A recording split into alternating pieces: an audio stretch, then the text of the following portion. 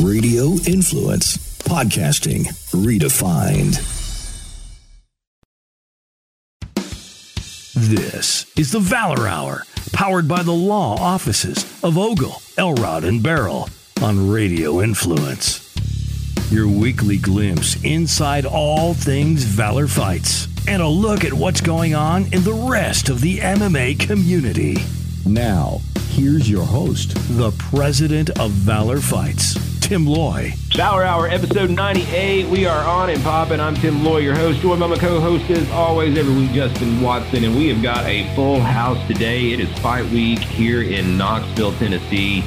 Valor 54 goes down this Saturday night at the Knoxville Civic Coliseum. 15 big pro fights, and then a couple amateur fights on top of that, and then the debacle that has been the YouTubers bout. Man, just last week we were talking to these guys. Now shit is falling apart. We're going to talk about that and give the official stance on the situation, as well as break down the fight card and make some picks on this Valor 54 card. It's going down again this Saturday night. If you can't be there, you can watch it live, and that's on pay-per-view at the VFCMMA.com website. It'll be a fully produced show, commentary, on-screen graphics, the works, and a lot of good action. We're going to dive right into it. We've got a great picks panel tonight. Some old friends joining us, as well as some of the usual suspects. Of course, with Justin and I tonight, we've got the third member of our general picks panel, Greg Hopkins, in the house with us. Greg, how's it going, man? Greg, you there? Oh, God. Ring old Georgia sucks, man. I'm telling you, I ain't got no service. Well, speaking of, there's Mark Laws, Marky Four Fingers, joining us. Also, Marky, how's it been, my man? You ready to get back into action this weekend? You have no idea. Starving over Christmas was so much fun. So, yeah, I'm ready to get to it. I hear you. Was that Greg Hopkins I heard? No? I thought I heard a random expletive and thought it might be him. That's all right. I'm sure he'll surface. Justin, man, how's it going, brother? You've got you ready to head out here? Justin, of course, one of our judges, so he can't get into too much of the debate, if you will, when it comes down to our local stuff, but still very knowledgeable on the scene. Justin, what's happening? Not too much, man. Looking forward to the show. One of the best venues we've been to. I always love going to the Knoxville Coliseum, man. It's just got that big fight feel, you know. Of course, my right-hand man, Jeff Hobbs, on the line with us also. Jeff, you about ready to make that ride? Yeah, I'm ready to go, man. Ready to rock and roll. Hell, I thought I was in timeout or something. I got kicked off the show or something a few months ago.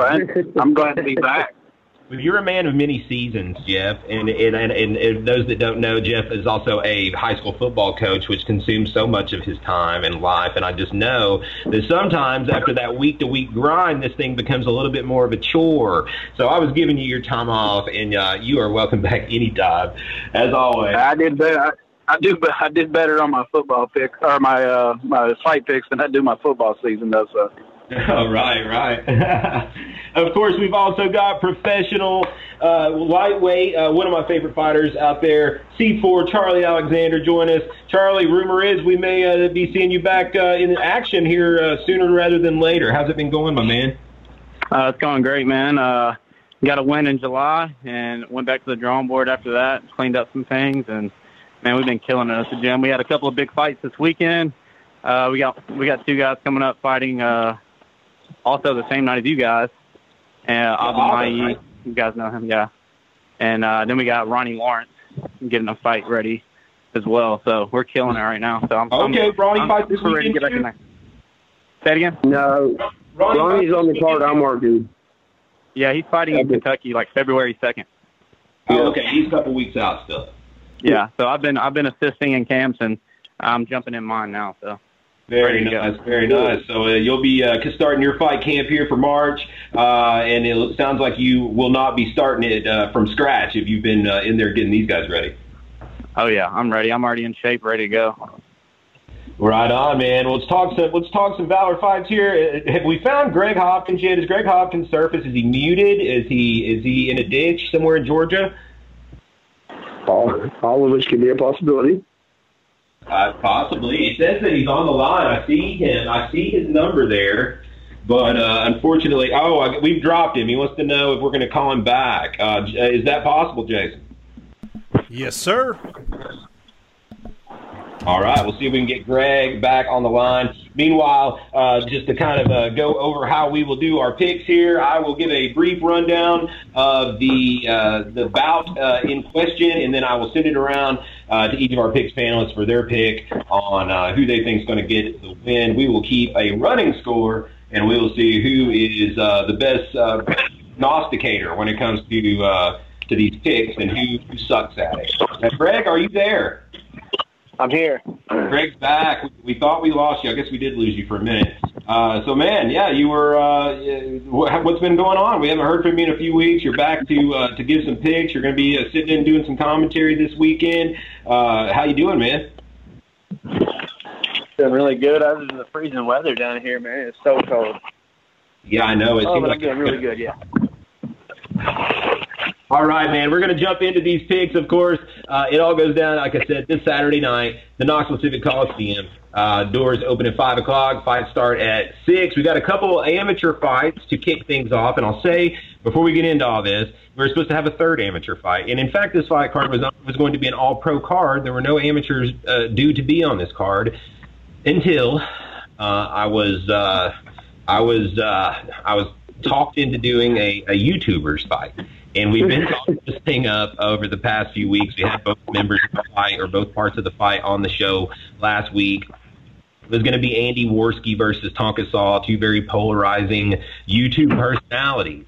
And that all came to a screeching halt this week. I digress. We added 2 more amateur fights with it, which to make it kind of a proper pro-am. And that fight, like I said, it fell apart this week. The official reasoning behind it, we were unable to get medicals in time from one of the participants, as well as that participant's name not matching the name that we were given for their bout agreement. So, that's not the proper way to go about things. I'm not taking any side as far as either side's ideology. It was Tonka Saw that was unable to provide his proper documentation and paperwork in time. Andy Worski, by the hair of his skinny chin, did get his things in, but unfortunately it wasn't to be. This is a sanctioned fight, a sanctioned event. We have to go about things the right way, and that means using the proper names. And that's just how it is. If that's not the way that you guys can settle things, you gotta film it in a parking lot, something like that. But you can't do that on a sanctioned show and get away with it, unfortunately.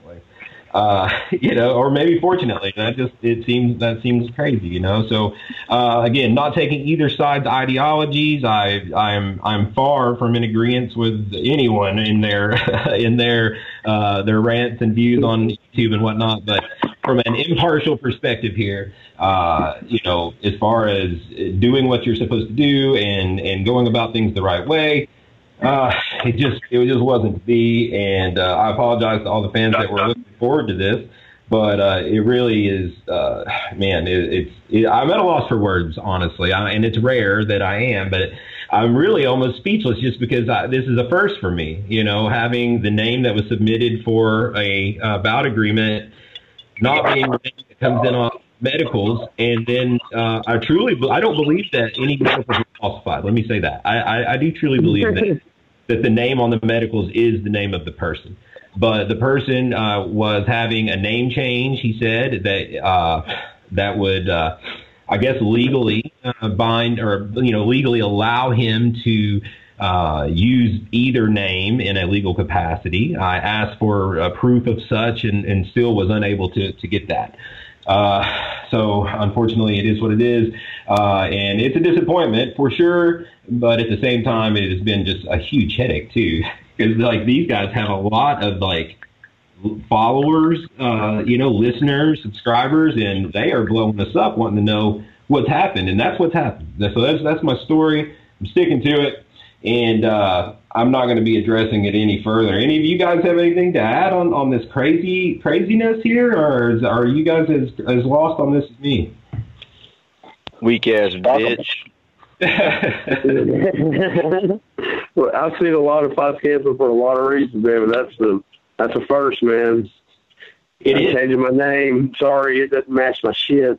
It is. Yeah, I mean, it really is. It's wild, and I just don't get the reasoning behind doing it in the first place. Honestly, the reason I was given was to protect his true identity, because the other side's fans and followers were harassing them. And that may be true. Just from the outside looking in at the parties, I could see this other side being a force, to have to deal with, on social media and whatnot. So I can see that, but at the same time, we had agreed the entire time to promote him only as his personality name. At no point did we put any of his real name out there to the public beyond just the sanctioning. So I just didn't understand the reasoning behind giving me the wrong name, because one has to imagine, it doesn't just end there. People are going to be checking your ID and things like that. It's not. This is a legit sanctioned event. Man, YouTubers, I'm not sure they can fight that well. I'm not too bummed about it, but it's a weird reason. Yeah. Who knows? I know that they were preparing for it, allegedly. Andy Worski had told me that he'd been training, very hard for this, taking it serious. He lives up in Canada, has bought plane tickets, and I'll say he'll still be appearing at the show. He's still coming in. He's got, he had bought plane tickets and airfare to be here, so he will be in the house Saturday night. And with that, let's move on to the fights that are actually happening. We've got amateur action. We've got featherweight about to lead us off. It's a late replacement. Originally supposed to be Silas Reynolds out of Shield Systems. 2-0 in his young career, made his debut last year, knocked off a couple quick wins, was due to step up in competition against Rodrigo Gonzalez. Gonzalez has hurt rib and unable to make it into this fight. It is going to be Jordan Dodd out of the Chattanooga area, stepping in on short notice. Greg Hopkins. Greg fought Jordan in his one fight that he's got. He's 0-1, lost to Greg. That said, Greg's a tough debut opponent, so nothing to hang his head over. But he is stepping in on short notice here, and Reynolds has looked really good, albeit versus softer competition. Let's go to Mark Wallace first. Ooh, Silas is really good every time. It's hard to pick against him, so no question in my mind. I got to go with Silas. I'd love to see that Gonzalez fight too. Yeah, that's a fight that I was really looking forward to. Maybe we can make that happen down the road, because I think that was really going to be a solid fight for sure. Let's send it on over. By the way, Justin will not be making picks in this round here, because he will be judging this weekend, and that just wouldn't be right. Jeff Hobbs. Man, you guys know my stance already. I know you haven't forgotten. If this were, this is an amateur bout and you've got an independent, so I always just have to question is this a hobby or is it something that you take serious if you haven't made the effort to go out and find a gym, a team to affiliate yourself with? And, on the flip side of that, he's going up against a guy from a really good gym with really good training partners. So I've got to go with Silas. I will say that word around the campfire is that Dodd has been going into AKB for some sparring here. I don't know if that'll be too little too late, but it can't hurt. Let's go on to Charlie. I'm going to go with Silas just because he trains out of Shield Systems. I fought a couple people from there, pretty good. And other dudes independent, so I'll go with Silas. All right, 3-0 so far for Silas Reynolds. Let's round it out with the one who knows about these guys better than probably anyone, because he fought one of them, Greg Hopkins. I'm going to have to, I recall somebody saying earlier about how somebody may not be taking their training very serious. As far as the weight class goes, it looks like Jordan Dodd's going down in weight class to 145. Don't know if that's really going to help him feel it, because Jordan Dodd's ground game, unless it's progressed tremendously since me and him have squared off, I don't see him getting out the first round in the spot. So your pick, Silas? Yeah, Silas in first round is what I'm picking there. All right, it's a clean sweep there for Silas Reynolds over Jordan Dodd. That brings us to our second amateur fight. Now this one is pretty good. I'm real pumped for this one. You get there early, folks, because this is going to be a really good fight. It's lightweight. We've got 1-1 Andrew Sturdivant out of Blaylock's IMB taking on Dylan D'Angelo, 3-2 out of Kings MMA. Dylan D'Angelo's been out a minute. You know, he was in the title hunt there, fought David Mang, fought some really good guys, and was in the title mix for a while. I believe he had a baby, and maybe he got married. I don't know for sure about that, but I'm pretty positive he had a baby. And did adult things, and now he is back taking on one of those young guns, Andrew Sturdivant. He looks like a smaller Sage Northcutt. You know, very exciting fighter, very aggressive, good striker. This is going to be a really good fight. I'm going to let's let Jeff start this one off. Yeah, I'm going with Sturdivant. I like the guys out of Blaylock's. They're always tough. They train hard, so I'm going Sturdivant on this one. All right, Jeff Hobbs goes with Andrew Sturdivant. Let's go to Greg. Yeah, I feel like Sturdivant's going to win this one as well, and plus that's kind of in my hometown where Blaylock is at right now, so maybe a little biased on that one, but I'm going to go with Andrew as well. All right, 2-0 for the upstart Andrew Sturdivant. Charlie Alexander. I'm going to go with the underdog, Dylan D'Angelo. All right, Dylan D'Angelo. He's a tough one, man. They're both very, very good. 2-1 there, Mark Laws. Man, I mean, it's tempting to go with Charlie there with going against Sturdivant, but man, I don't know, D'Angelo. I remember when he looked so good that you thought that guy was going to be the next thing. Sturdivant's definitely on his way up. You know, he's tough and quick. And, it's a tough one to call, but I think I'm going to go Dylan D'Angelo as well. All right, shout out to Lawson Quinn, the best bad man. Yeah, man, 2-2. That's solid, and that's what we like. That means the panel split. Not asking you to make a pick on this one, Justin, but you should be pretty familiar with both these guys. You know, D'Angelo come up fighting about the same time when you were competing. You judged Andrew Sturdivant before. Are you excited for this one? I am, man. Dylan's a stud. I've been looking forward to seeing him get back into action for a little while. He's kind of been, just not as active lately, but two young guys that are, like you said, just studs. That they're skill level is right up there with all these pros that are going to be on the card, so it's going to be fun to watch. Yeah, absolutely, and that leads us into our pro portion of the card.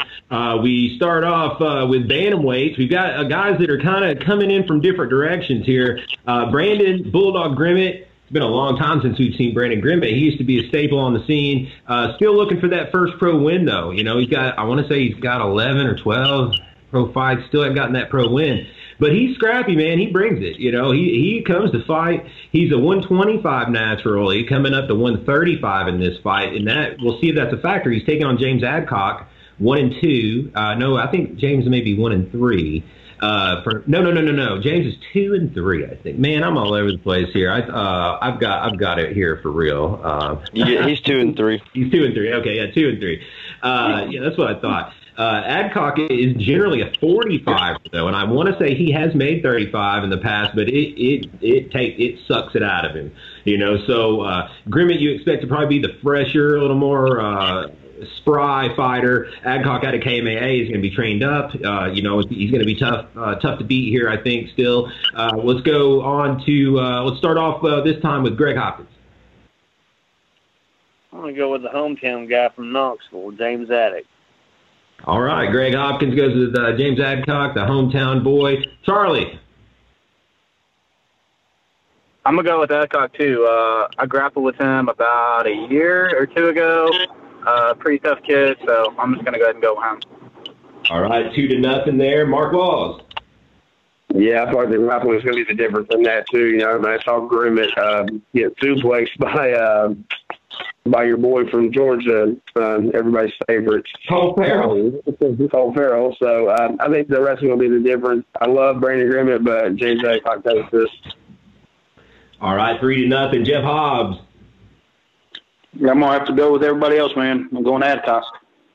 There's the clean sweep for James Adcock. Here's another couple guys, Justin, where, they're back from your era when you were competing. Thoughts on this one? I haven't seen either one of these guys fight in a long time. Like you said, I think my debut, Brandon Grimmett, was on that card 5-6 years ago. So I've grappled with Adcock at KMA some, and it'd be fun to see these guys again. All right, that brings us on to our next bout, and that is going to be a catchweight affair, and this one is at 175 pounds. Two guys that we saw at the last event at the Cotton Eye Joe, Billy Two-Tone Combs, 0-1 as a pro, very experienced as an amateur though, coming off a loss to our buddy David Robbins, and he is taking on Chris Wolf from KMAA, who is 1-1. He was out for a long time. He was out for like 5 years, maybe longer than that. And then he came back finally in November and has started, running things at the KMAA Pigeon Forge branch. He's 1-1 as a pro after defeating Roy Sanders at the last show. So this is a heavier weight, I think, than Chris Wolf would generally like to fight at. He's probably going to be ideally at 145, 155, but he'll be at 175 here against Billy Combs. Let's start with Charlie. I'm going to go with, doesn't Billy Combs work with Valor? Yeah, Billy helps us on the cage crew. Yeah, I've hung out with that dude a couple of times. He's pretty cool. I'll go with him. All right, Charlie Alexander gets us going with a pick for the Billy Two-Tone Combs. Mark Walls. Well, as it being my responsibility for Mr. Combs every day, I'm also going to take Billy Combs in this. I think he sleeps him. And Combs has showed some heavy hands in the past, Wolf's got really good wrestling, but if it stays standing, then yeah, I can agree that this could be anybody's fight. Jeff Hobbs. Yeah, correct me if I'm wrong. I think the last show that I worked, Combs came in as a last-minute guy, didn't he? And really surprised somebody, didn't he? Yeah. Well, not the last. Yeah, last time you fought. Last time out, he lost to David. But yeah. The last time I worked, I remember him coming in at the last minute. I damn near think the kid worked and helped put up the cage and still fought that night and ended up pulling out a really good win. So I like the kid a lot, but I'm going to have to go the other way on this one. All right, we got one vote there for Chris Wolf, from Jeff Hobbs. It makes it 1-2, and let's round it out with Greg Hopkins. I personally like Billy Combs, man. Dude will step up anytime, anywhere, and fight anybody, and I've seen it happen on more than 3 occasions. And I'm talking last match. And he didn't care who the opponent was, but I think that Billy Combs has stepped into the professional runs a little early, and not taking nothing away from Billy Combs because loss to David Robbins is nothing to hang your head about whatsoever. And Billy Combs is a tough individual, but Chris Wolf is who I'm taking here. That ties it up 2-2. Billy Combs, Chris Wolf. I digress a little bit about what you said, and I wanted to see if anybody else has any opinion on this, maybe Jeff or Charlie especially. But do you think Billy Combs went pro, quote, too early? For a guy that was 8-13 as an amateur, that's 21 amateur fights, a ceiling that may have been reached already, a possibility, the ability to float in weight classes between anywhere from 170 to 185, and maybe even a little lower. And the ability to stay busy and get paid now. Do you think he went pro, quote, too early? Jeff? Man, it's one of those things. I mean, you do these interviews and you talk about fighters and you hope they don't take it personal and things like that. He's put in his time as an amateur. I still, I don't know him personally, guys, but I see him at shows. I don't know how much he has taken the sport serious as far as like really, really buying in. And, outside hot boxing, smoking a cigarette, and coming in and fighting. He deserves to get paid because he's kind of like a journeyman, of the amateur scene. So why not go in and get your money? What else is he going to do as an amateur? So I'm all for it. Go ahead and get paid. I think his shelf life would have been a lot longer as an amateur. He could have kept riding that out, but if he takes too many L's early as a pro, it's going to be hard to book him or get him approved by any kind of commission. So I don't know. It's kind of just the way I view it as a whole. Yeah, I really agree. Like, that's, to me, that is a spot on take, honestly, with both the pros and cons of things. Charlie, your thoughts? I agree with Jeff. He had 20-something amateur fights, so might as well go ahead and go pro, see how he does. If he takes a couple of losses early, then, nothing says he has to fight every week. So if he starts losing, he can take some time to train and get better and improve, and then try again after that. So I don't think it's too bad of a call if he's already had 20 fights. I can agree. All right, moving on to our next one. This one is another catch weight, 175 pounds. This is another late replacement. This card has been in flux. After we get past this fight, everything has been pretty settled. But we've got Roy Real Steel Sanders. We were just talking about him coming off a loss to the aforementioned Chris Wolf. Roy does have a win. He got a win in March of last year. We're coming up on the anniversary of that, I think. Roy is 1-12, I believe. But, again, this fight at 175 pounds, taking on Chase Winder, who's making his pro debut, 5-7 as an amateur, out of KMAA, has fought as low as 135, generally probably at home at 145, so giving up a good amount of size here. To the late replacement, Roy Sanders. Still, Chase Winder, he's an exciting fighter. He's an active fighter. He comes forward, looks for the finish. And I think this one will be a pretty good scrap, actually. Let's start with Jeff. Yeah, guys. I'm going to go Winder on this one. I like the kid. Very, you look at him, unassuming type fight look about him. But I saw him come down to Nashville out in Lebanon and fight on a show, and pretty impressed with him. Like Roy a lot. Didn't he? Wasn't that his retirement fight when he won a year ago? So we still keep talking about Roy Sanders, a year after his third retirement. But I'm gonna have to go Winder on this one, guys. Jeff Hobbs takes Chase Winder. Mark Laws. You know me, man. My heart says Roy Sanders every fucking time, man. But I think Chase Winder is going to be lacking in the size. He's going to outmuscle Roy. If Roy can get him on the outside and put the hands on him, who knows? But I think Winder probably gets him down, probably exhausts him, and then just either get ground and pounds or maybe subs him. All right, let's go to Greg. Let's go to Greg Hopkins in the meantime. Yeah, I'm going to go with Chase Winder as well. A little double leg takedown to the ground could be end of it. Could be.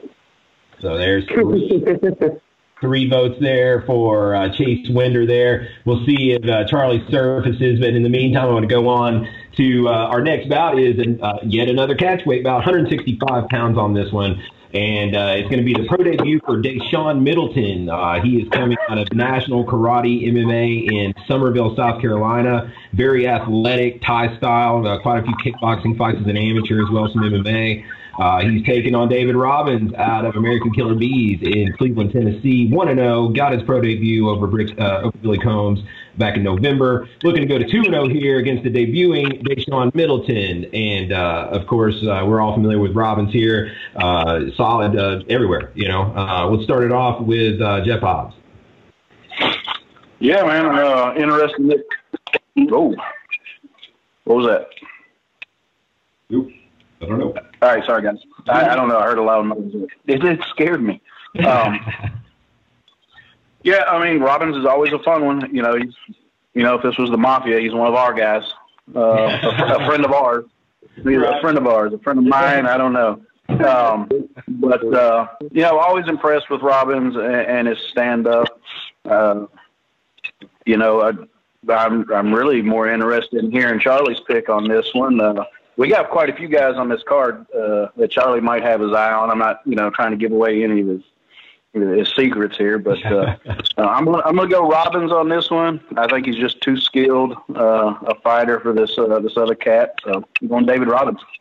All right, Jeff Hobbs leads us off with David Robbins. Greg Hopkins. Correct me if I'm wrong. Is Deshaun Middleton the guy that David was supposed to have a Muay Thai fight with not too long ago. Yeah, they were. Deshaun took a fight, another fight a couple weeks before it, and ended up taking a suspension, so he wasn't able to see that one through. Okay, I got you. Okay, so then this is an MMA fight. This is a Muay Thai fight, right? Correct. Got 3 5-minute rounds. I'm going to go with. I've trained with David before, and David does a whole lot of mitt work, so he's got some really good accuracy on his punches, and he's pretty explosive from the bottom, from your guard. And I don't think Middleton's ready for the ground game of Ruthless Robin, so I'm going to take David on that one. 2-0, going to Mark Walls. Oh, man. I don't know anything about Middleton, but I know all the stuff in the world about David Robbins. You got to go with him. We'll keep on rolling here. We've got female, man, the first of our 5 female pro fights here. I'm pretty pumped about that. We've got atom weights, 105 pounds. We've got the Batgirl, Tabitha Watkins. We just talked to her last week. Great interview there. She is 2-0 already as a pro, taking on the pro debut, Carmen Zamora out of KMAA. A solid wrestler, good ground game, making that pro leap into waters against a person that's already 2-0. So very ambitious there. Let's start off with Mark Law. Ooh. How did Watkins win the first 2? I want to say that one was a decision, or I want to say the other one was a TKO. I got to go with Zamora. They sprayed, taps her out, proving necktie second round. All right, there is one to start for Carmen Zamora. Let's go to Greg Hopkins. This is the unknown for me. So I'll just go with I want to go with a hometown girl. I mean, you got a girl coming from Michigan, right? She's not coming here to lose. She's going to be ready to go, right? So, like I said, who just picked Carmen? Mark. Yeah. So you definitely want to go the opposite of the Mark. Absolutely, every time. He's going to fade Mark. That's all. So we're going to go with the Batgirl. To correct myself, Tabitha Watkins won her first by unanimous decision, won her second by third round armbar. But that's one apiece. The tiebreaker, Jeff Hobbs. Man, I'm excited about this fight because, I'm very familiar with that team up in Michigan. KMAA, we all know, has a lot of females that they keep busy, a lot of females, that have other females as training partners. He's got a really good women's MMA thing going on. But Scorpion up in Michigan has the same thing going on. Huge women's team up there. I'm sure most of you guys know Amanda Bobby Cooper. That's where she's from. That's where she trains out of. Young girl, last name's Zapata. I've seen her fight over in Japan. Huge wrestling. James David Gray, who helps run that team, fought for XFC. He's got a great jiu-jitsu program. So I'm going with the out-of-town girl on this one, guys. I'm going with Watkins. All right, that is the tiebreaker from Jeff Hobbs.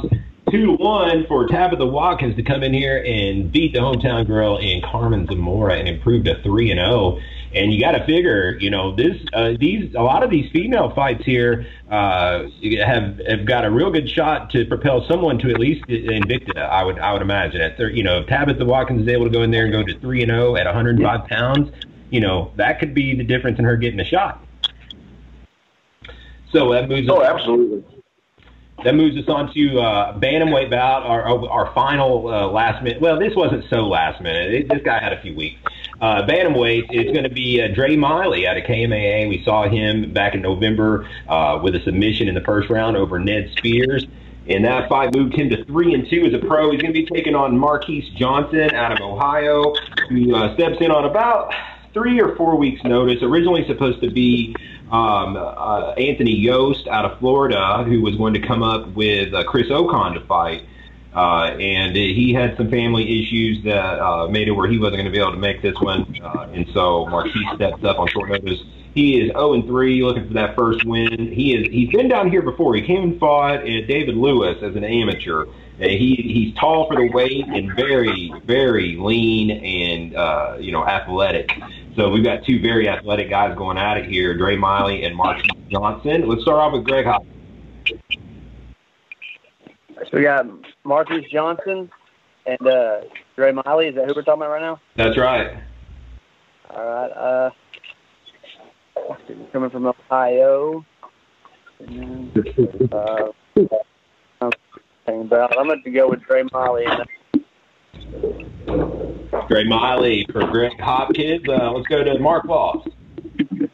No question, man. Dre is born again hard, man, and he's always been a tough fighter. But now that he's so in shape, man, he looks impeccable in there. And man, more power to him. I love me some Dre. 2-0 now, and we finish it off with Jeff Hobbs. Yeah, I like that little kid, man. A little method man looking. I like that kid, man. He cracks me up. I loved him in the Nate Lindsay fight in Nashville. I think he was doing really good in that fight before he just kind of got caught. He's always been a favorite of mine to watch, so I'm definitely going Dre Miley. Clean sweep for KMAA's Dre Miley as he looks to improve to 4-2 as a professional in this bantamweight fight. That brings us on to a lightweight bout. A couple guys we're all familiar with here. Two real good guys. Two real nice guys. This is one I wish we had Charlie on because he would be relevant here. Keith Olson coming off his first loss as a pro in his last bout against Charlie Alexander in a decision loss. He is 1-1 as a professional after a fairly decorated amateur career. The lead instructor at Tri-Cities Martial Arts, I believe it is, or Tri-Cities Jiu-Jitsu. Formerly Olson's Martial Arts, and he's taking on Tim Boyle out of Blaylock's IMB. Tim is 1-4 as a pro, but he's taking on tough competition. Tim's not been in there with any slouches, and he's very experienced. Another guy that with a lot of amateur fights on his record. He's been around, and just two very technical fighters, I think, going at it here. Let's start with Jeff Hobbs. Just flat out, I'm going with Olson. Another kid, like you said, this is one of those good guy fights where you really don't want to cheer against either one of them. But Greg Olson's just skilled, man. He's a very skilled fighter, and his back's against the wall. Nobody wants to get behind in their record as a pro fighter.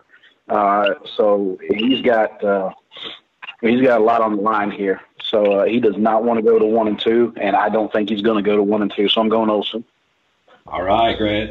Jeff Hobbs goes with Keith Olson. Let's go to Mark Voss.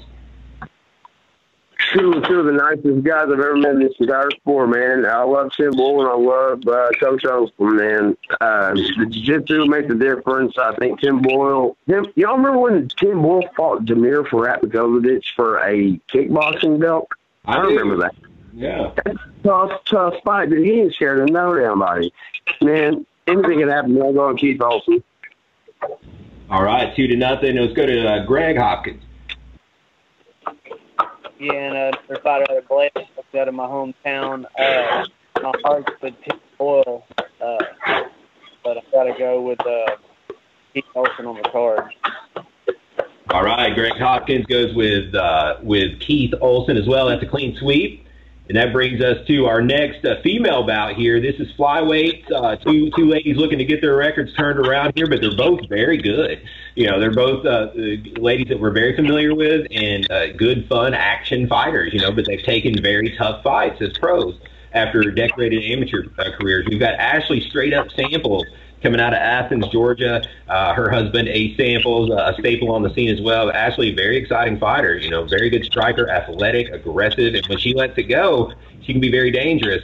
Taking on Taylor Turner out of KMAA. Taylor is 1-5, I believe. And she's been on the road fighting the top competition in Wisconsin and St. Louis, and have call will travel. So she's gone out there and put it on the line against some very tough competition. Very skilled.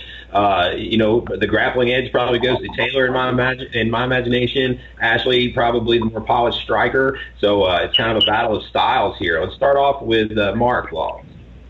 Yeah, I'm echoing exactly what you think, Tim. It's I think Ashley's striking is far superior, and if Taylor can grab her, it could be a submission. But other than that, I mean, hell, anything could happen. Am I going to get in trouble by picking up the boss lady? I mean, yeah, right. So I don't know. I just have a feeling in my gut I'm going Ashley Samples. Mark Laws goes Ashley Samples. Let's go to Greg Hopkins.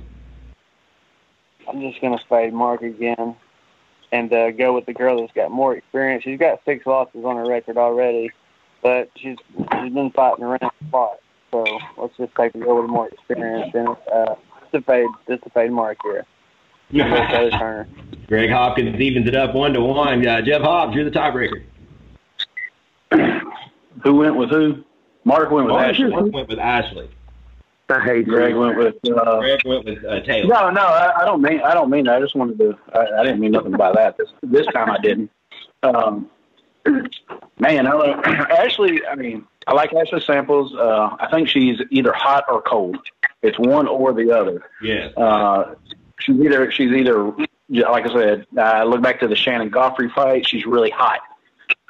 And then she comes back, and you're like, okay, that's not the same Ashley Samples I saw in the previous fight. Yeah. So it's hard to get a take on which Ashley Samples you're going to get.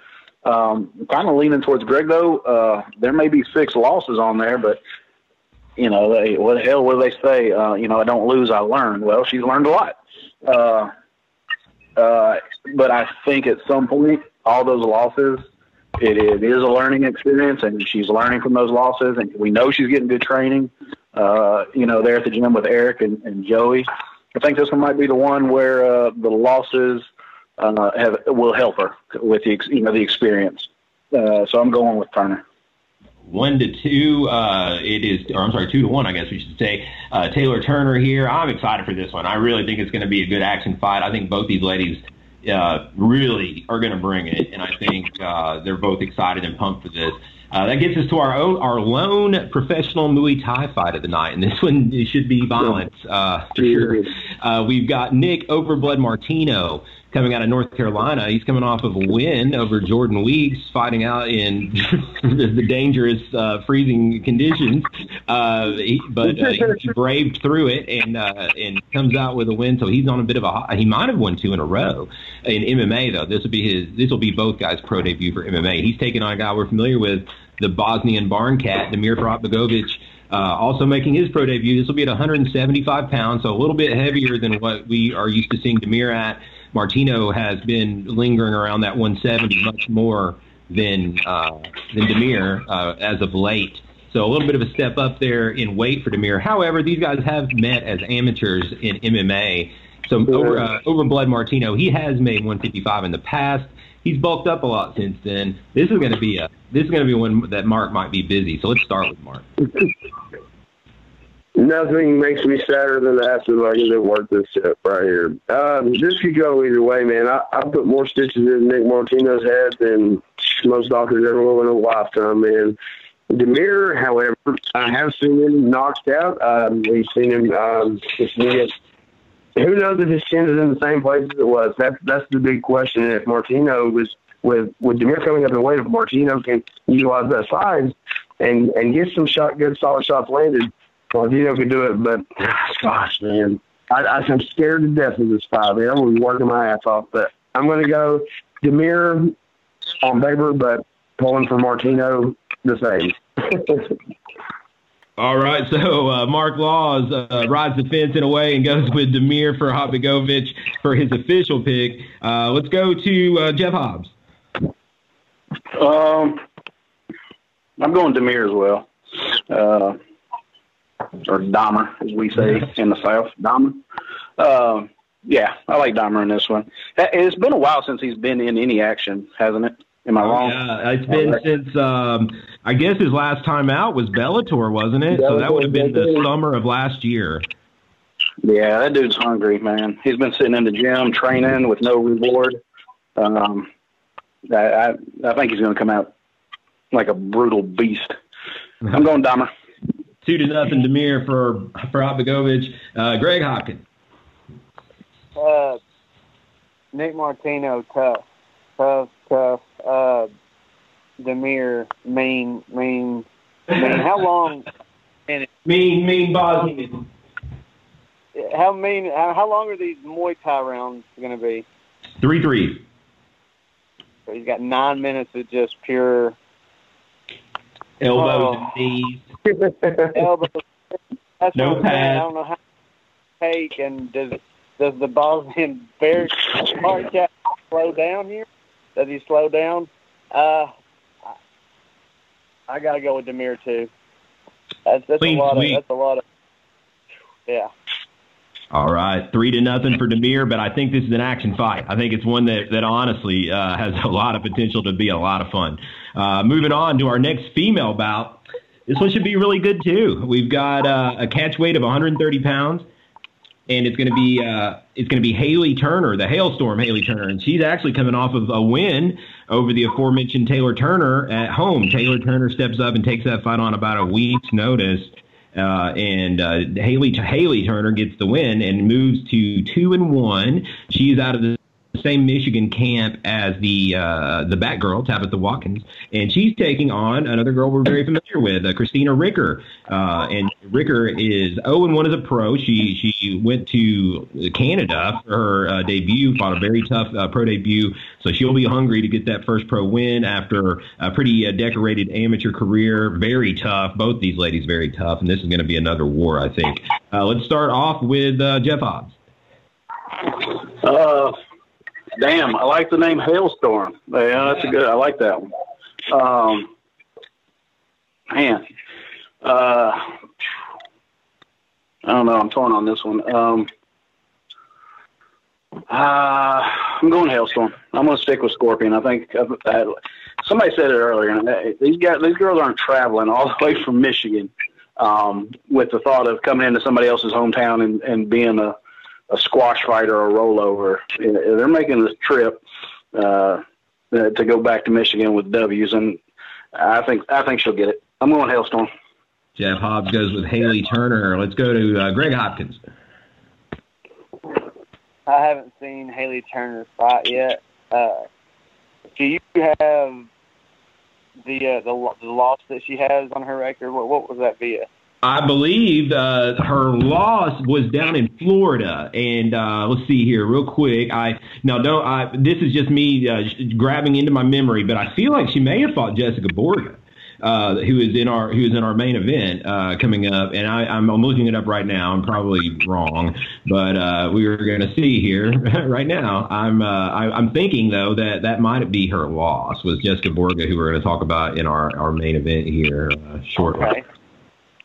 Well, in that case there, I've watched Christina Ricker fight since she was an amateur, and I enjoy watching Christina fight, but I don't think she gets it done this time right here against Haley. So Haley Turner is the pick also for Greg Hopkins. Let's go to Mark Laws. Just because I'm not a sellout, I'm taking Christina Ricker because word up Knoxville. So Christina Ricker is the pick for Mark Laws. That makes it 2-1 for Haley Turner on the picks panel. And that brings us to yet another female pro fight. And man, I keep saying these are going to be good, but like this one's going to be really good, I think. And it's a lightweight female pro fight, 155 pounds. It'll be the pro debut of Jen Morgan out of Team Wildside in Clarksville, Tennessee, formerly SSF. She's done some training in the past with Sith the Law, Chris Beasley, so she's been around. She hasn't done MMA yet. She's only done Thai. So this will be both her MMA debut as well as her professional debut. She's taken on Olivia Parker, who was 5-0 as an amateur KMAA. She is tough, and she's been in there. It's hard to, she's worked her way down in weight. She's fought up as high as, I want to say, like 185 or 190 or maybe even higher than that.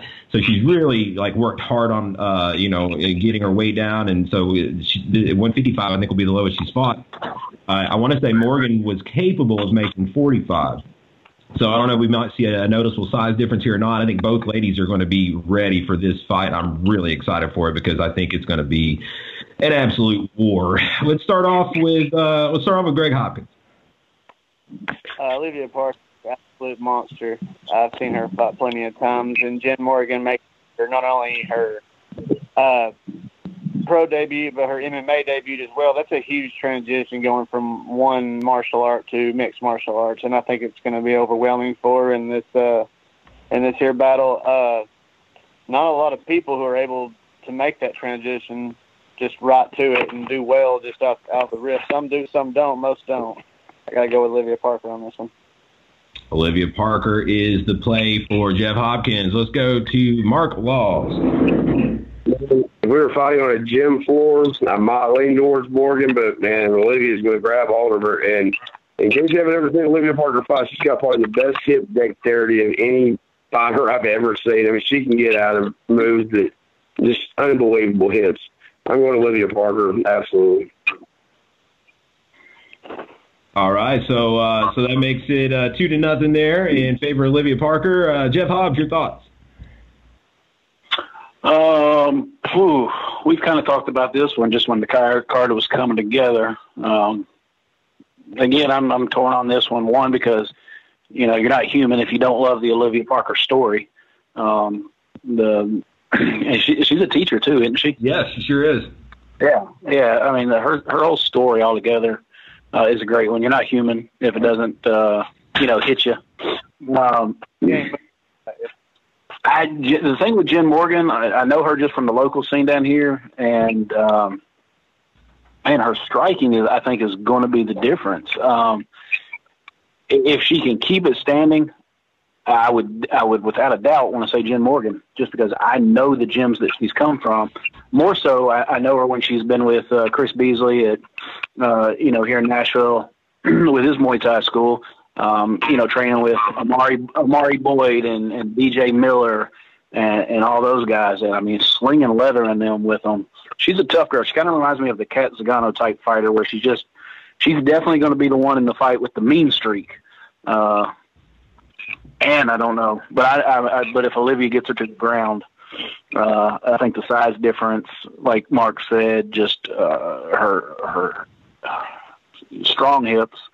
It's going to be hard to get her off of you if she gets in a top position or a dominant position. Oh, shit. Are we doing this for money? Is there any, prize or anything, or is this just for bragging rights? It's just for bragging rights at this point. Oh, shit. All right. Unless somebody wants to sponsor a prize out there, hey, I need to get if we were doing this for a prize or money, I would feel good taking Jen Morgan, because I think that could be a sleeper steal pick. But I say Olivia's probably going to get her to the ground, and that may be the difference. I'm going with the other guys. I'm going to get Olivia on this one. All right, it's a clean sweep, and I think everyone agrees this one is definitely going to be one to watch. I think both of these ladies are going to really bring some aggression here, and that kind of kicks off our quote unquote main card here at the tail end of the bout order. We've got bantamweights, and this one is kind of an interesting one. It's two Nashville-based fighters, essentially, going at it in Knoxville. It's going to be the pro debut of Tyler Nyquil Edwards. He is coming out of Guardian MMA in Lebanon. He's making his pro debut, former Valor Knockout of the Year winner a couple years back, as he had a real big knockout in Cookeville. And he's taking on Chris Ocon. Man, Chris Ocon is one of the top prospects in the country, in my opinion. 2-0 as a pro. Very decorated amateur career, just good everywhere out of Nashville MMA. Let's start with Jeff Hobbs. Again, this is one where we talked about it as the card was coming together. This one surprises the shit out of me, y'all. And again, I don't know Tyler Edwards from Jack, but I didn't expect this to be a fight that he took, coming in as a pro debut. It's a tough debut. It's ballsy, and I'm kind of impressed. Yeah. Because again, it's not the type of fight that I expected him to take. And that's no disrespect. I just thought maybe kind of like when you start your amateur career, he's going to look for, some safer fights to get started, build a little bit of a record, and maybe a bigger name for himself, a bigger audience or fan base, maybe get a little more known across the state before having this type of fight. So, So I'm going to go Chris Ocon just because I think the 2-0 experience. We've seen the fights he's in. He's crisp as hell. Now Tyler's got knockout power. Oh, yeah. I mean, let's not get it twisted. But damn, I've seen him getting. He has one of the most brutal. He on the receiving end of a knockout once too, as an amateur that I'll never forget. I'm going Ocon. I think he's just going to be the bigger, rangier, crisper fighter on Saturday night. So I'm going Ocon. But definitely props to Tyler Edwards for jumping in here and taking this fighter, asking for this fight pretty much. Because, I mean, it didn't take a lot of negotiation. And, No. You know, I don't know all the details or going to give away all the details. But these guys gave up a lot financially to travel across the state and fight each other. Then to probably ask for more money and get some ticket sales and fill butts and seats and wait and do it here in Nashville. So props to them. They both want this fight and they want to do it, and they gave up a lot to make it happen. So this one's going to be exciting. Couldn't have said it better myself. Mark Laws. Well, as us three know at least, Christian Ocon is not the easiest guy to get opponents for. Well, you may sign him up, but ain't nobody seeing that shit through. Tyler Edwards, on the other hand, I know him very well, and that guy is scared of shit, bro. He's coming to bang. He's got great wrestling. He can knock you out with one punch, no question. But, you know, talking Chris Ocon, I think Chris Ocon is probably a little – I would have liked to have seen Tyler take a little bit easier fight than this, but I think Christian Ocon keeps the range, keeps the distance, and outpaces him a little bit. I'm not sure Tyler's been as active as what I would have liked to have seen him, but then again, neither is Christian Ocon. We've had many fights pull out after Christian Ocon. So 2-0 there. Greg, you going to break the trend? Nope. I'm gonna go with Chris Ocon too. Again, that transition from amateur to pro is a big deal, and you're fighting this prospect coming up. Just 2-0 as a pro, but if you've had that many guys back out, that's an exciting fight too. Though I mean, yeah, you said that for every fight. I've just about said that for every single fight, just about now too. That's a good sign. Yeah, but I know Tyler. He's got that head movement going on, and he comes to bang like Mark says he does. No, I'm gonna go with Chris Ocon too. I'm gonna go with the guy. All right, it's a clean sweep for Chris Ocon. Again, don't blink. You know, Edwards has got very good power. This fight that is definitely going to be one to see. And that brings us to our feature bout. We're getting to the nitty-gritty now. Heavyweights, big, sexy Billy Swanson coming off of a big pro debut in the main event. The last show, he beats John Hall, gets that pro debut win. He's 1-0. He's taking on the more experienced Kentuckian Harry Hunsucker, the Hurricane. Hunsucker 3-2. He's out of Elite Martial Arts, where he's the head trainer in Berea, Kentucky, but then he also trains with Michael Seals, who I think is kind of through 4 seasons. And, you know, there's a storied history and past with Billy Swanson versus Kentucky. And this is just another chapter, you know. Hunsucker, he's a tough one, man. Very tough, very good grappler. And again, I think he's going to be very skilled, and he's coming down here to get a win. Let's start off with Mark. And you had to start out with me, huh? I know. Of course, I would go with Big Sexy just on paper, just the way he's training, and say that I see him putting in the work in the gym and doing all that. However, what you don't see is what Harry Hunsucker is doing every day too, as well. And I just like the level of competition he's facing up there in Kentucky. He's probably not the level of wrestling that Big Sexy is going to be able to implement. Even with decent grapplers, Big Sexy seems to be able to just out-position them over and over again. So it's a tough fight for him, man, and props to him for taking that kind of fight, but I'm going Big Sexy. Mark Laws goes with Big Sexy Billy Swanson. Greg Hopkins. Both guys, heavy hitters. Both guys, big guys. Both guys wrestled. I trained with Billy Swanson, and out of every guy I've ever trained with in my life, I've never been kicked in the head by somebody as flexible as Billy Swanson is. And you look at him. I take that back. No, I'm sorry, Billy. I was going to say that he back when he did it, he was pretty big guy, pretty heavy guy, but he is like he has lost a whole lot of weight, and he has come into he's toned up, and I can't really say he's a big old jelly roll now, because he used to be a big, and now he's like he looks like an athlete now. He's not a chub anymore. But back when I wasn't expecting, and he knocked the shit out of me, kicked me right in my nose. I didn't even see it coming. Billy just kicked the hell out of me, and I loved it. Ever since then, I won't go against him.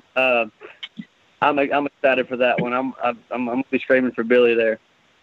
Billy Swanson's a pick also for Greg Hopkins. Jeff Hobbs, wrap us up here on this one. Yes, sir.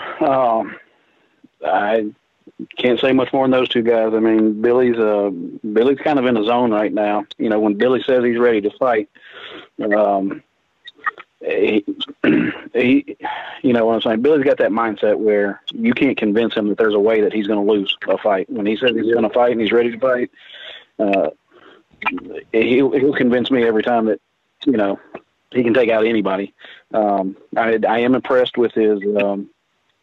He's got a 2-pack now. Working on the 6. He's got 2. He's got a 2-pack.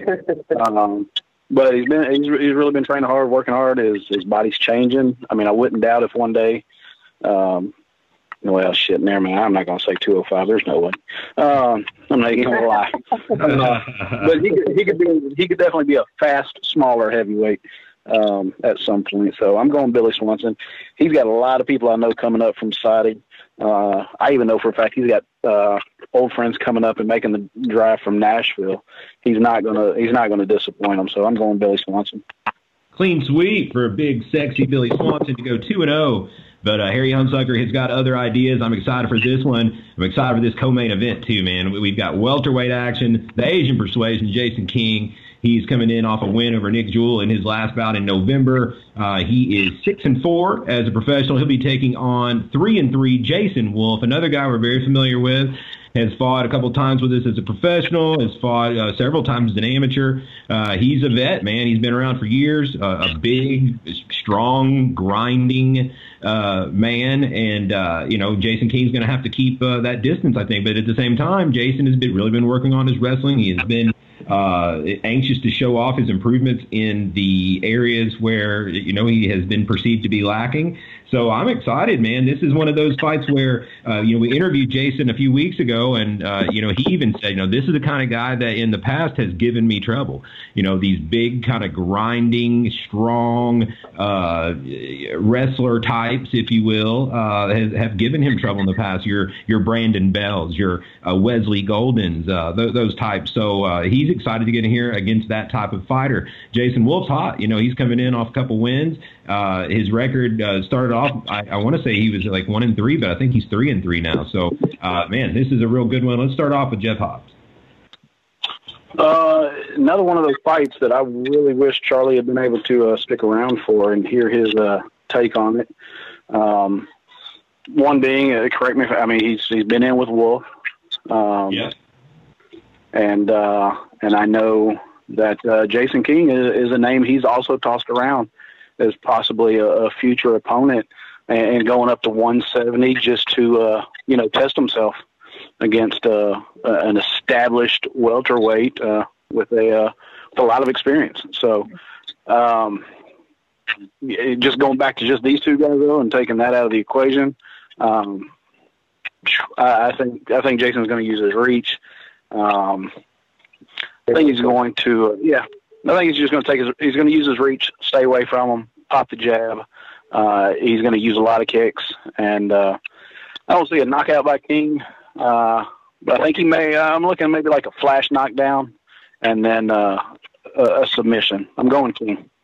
Jason King is the pick from Jeff Hobbs. Greg Hopkins. He's out in Rome, there in Georgia. Yeah, Jason Wolf is from Kennesaw, a Striker Fight Center. Okay, I remember watching Jason Wolf fight there. I believe that, hell, before I thought about this fight, I was sitting there thinking that Jason King's kryptonite is the bigger, stocky guys. And I don't want to say big, say that he struggles against the wrestler type, the short, stocky guys that are explosive, which a lot of people do. But the thing is a lot of people don't understand that those short, stocky wrestler opponents struggle against long guys, and Jason King is one of the longest, lankiest ones I've ever seen, and he's quick, and he has too much arsenal, and I don't think he loses this fight at. I don't think just that the only vantage point I can see for Jason Wolf is just that the wrestler body type and the explosiveness. But other than that, if he can't get it on quick enough, Jason King is gonna just pick and poke and tear him apart.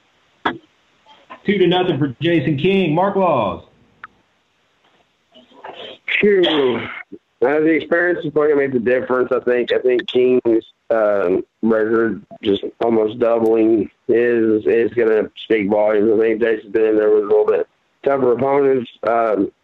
Wolf's tough though, man. It's hard for me to ever bet against the guy, really. And I love all the people down there. That kid is all five centers. They're my favorite people in the game. But so was KMA. So one Jason King. All right, that's 3-0 clean sweep for Jason King. I think this will be a very good fight, a very good opportunity for both guys to kind of emerge and get a big win. That brings us to the main event, and I believe this is the first ever time we've done a pro female main event.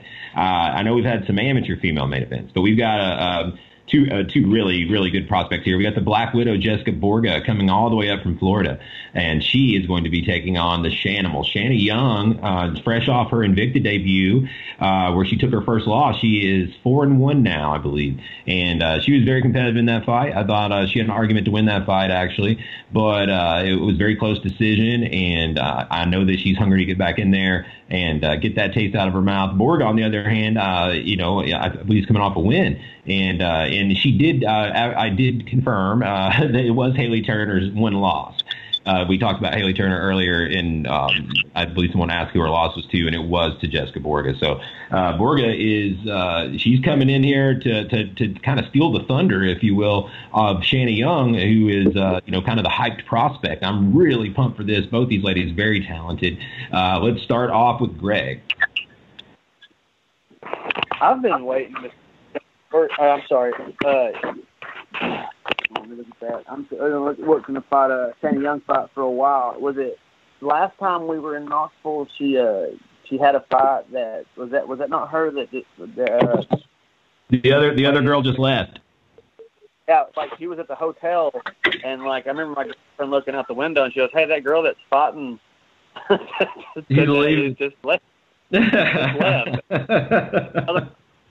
Something to eat, and she goes, "No, that bitch is gone." And I was like, "Hey," and I just showed up, and I was like, "Okay," but yeah, I've been waiting to watch Shanna Young fight for a while now. I didn't get to see her Invicta debut either, so I want to go with Shanna Young. Like I'm a fan of her right now. I'm waiting to see it, because if you got a girl running like that, it's going to be, and no disrespect to her, but I mean you shouldn't have took off like that. But anyway. That's who I got, Shanna. Greg Hopkins goes to Shanna Young. Jeff Hobbs. Yeah, I think, I think right now Shanna's got a little bit of a chip on her shoulder, because she truly feels, and I think a lot of people around her feel, she's kind of in that upper echelon of unsigned, if you will, female fighters. And, yes, she took that L on the big show, if you will. But I think she truly still believes that that's where she should be, if not, UFC right now. Kind of surprising, even at before that loss, that she wasn't or hasn't been called for a short notice fill-in at this point. So I think she's mad. I think she's mean. And if you've ever seen Shanna's mean face, it's scary as shit. Yeah. And I don't think she's going to lose. I think she's going to prove a point. I can't lie and say I know a lot about Borga. I haven't done a lot of research on her. Hopefully she surprises me and puts on a hell of a show that's worthy of the main event. The females usually do. They usually come, man. They come strong. So I'm excited for the fight. I think Shanna right now is just her time, and she's going to prove a point. So I'm going Shanna. All right, that is 2 for Shanna Young. Mark, Laws, to wrap it up. Oh, yeah, Shannon's mean face is basically one of my training partners. She's actually put me to sleep more times than anesthesiology. She's strong as shit, man. I don't know much about Borgia either, but the Shanimal it has a different level of nasty to her if she wants to. And I argue the same that she won that last fight. I mean, I know the argument could go either way, but she's tough as nails. I'm always going to be a Shanimal fan. 3-0, but again, a big opportunity for Jessica Borgia to come in here and steal that shine. A great opportunity for Shanna Young to move to 5-1, a record that would surely garner some potential shots from the big league. So really excited for that main event. Before we wrap up Valor Talk, I'm going to get everybody's pick for fight of the night. I'm going to even let Justin Watson weigh in on this one because he doesn't have to pick a side either way. But let's get everybody's pick for fight of the night. Which fight do you think is really going to deliver? Which is going to be the fight that is going to have the Coliseum crowd just out of their freaking minds? Let's start with Mark. I'm taking Nick Martino, Damir Farapagovich, and I bet I'm busy as a motherfucker. Mark Laws with the one pro Thai fight as his selection. Greg. I got to go with the Hurricane, Harry Hunsucker, and Big Sexy Billy Swanson. I think that could be really good too, man. I can't disagree with either one of those. Jeff. So, I think Ocon and Edwards has the potential to be it. I think it could be it, but it's not going to get the love from the fans, maybe because they just don't know these two names. Right. So it might be hard for the fans to, tip that decibel level over and really make that feel like the fight of the night. I think that's got a good shot, but I'm gonna have to go with Mark on the Martino and Dahmer fight. I think that one's just gonna be fireworks, and I think both guys are probably just gonna go ahead and plant their feet and just swing, cut each other until the first one falls. But I got to give a good close runner up to Edwards and Ocon. I like it. Justin Watson, what do you think is going to be the one that steals the show? Man, it's going to be tough to beat that Muay Thai fight, but I'm looking for a couple of the amateurs to come out and really make a statement. I think Sturdivant and D'Angelo is going to end up being your fight of the night. That could be a war. I love it. That wraps up Valor Talk. Valor 54 goes down this Saturday night, Knoxville Civic Coliseum. Doors open at 5 o'clock. We'll get started at 6. You can catch it live on pay-per-view, and that's going to be on the VFC MMA website. So you can listen to our own Greg Hopkins on commentary that night, calling the fights from cage side. Really looking forward to it. You can get tickets at Ticketmaster. We still got tickets available. It is a huge arena, and you can get them at Ticketmaster.com, or you can get them at the door at the day of the show. And that's going to bring us. What's that? You know what you can't do though? What can't you do? You can't record in the venue, people. Hey, go get the pay-per-view. There's no recording in the venue. Don't let me catch you. Yeah, we'll be looking for that shit. No doubt. No recording, no streaming, no unauthorized use of video devices in this event. So, but we're gonna wrap it up with some UFC talk, guys. We've got the first UFC event that is on ESPN coming up this Saturday, the same night as the Valor show. So I'm going to have to catch it after the fact. Most of us, I guess all of us, are going to have to catch it after the fact. But it looks like it's going to be an interesting one. And I am very, my curiosity is piqued as to whether or not this card will get the subscriptions up for ESPN Plus like they're hoping, because this is like one of those add-on services. You've really got to kind of be pretty hardcore, from what I've found, to really take the leap and subscribe to a new service, kind of like Fight Pass was. Did Fight Pass have enough hardcore subscribers, to appease a company like ESPN? So I'm really interested to see if the ESPN Plus is a success here. I don't know. Before we get into it, Jeff, I'd like your take on this. You think that this is a good move, putting things on the digital side only? I'm just now figuring it out, guys, because I'm telling you, I was really confused. I was one of the ones that was confused at first. Like, I didn't understand what that little plus sign was when they kept, first announcing these cards. I'm like, what the hell is this? It took me a while to realize that was even a paid service or an app. So it's like, okay, let me get this straight then. On the mothership ESPN or ESPN1, we're going to get the undercard. Yeah. But to watch the main card, the bread and butter, the show, you can only watch it on a paid app. You know, kind of, I don't know. It's really weird, to me. I'd almost see it being the opposite. Hey, get this app, pay this small little subscription fee or whatever it is to watch the undercard, just like Fight Pass. But the main show, hey, we're on the mothership. We're on ESPN. We're on the big station. So I don't know. It's kind of got me confused. If it wasn't for Dillashaw and Cejudo, probably wouldn't get the app. But I'm going to do it because I'm a mark. Right. And I love fights. I'm not the mark. I'm a mark. I love fights, and I'm going to watch it. But I don't know about this app, man. I just would have rather seen it kind of be like Fox, The big shows are on the big Fox. The little shows are on Fox Sports 1. Kind of do the same thing. Put it on Fox or ESPN2 or, hell, what's ESPN Ocho, Deportes. I don't care. Put the small shows on those and then I agree with you, man. Put the big stars on the big shows.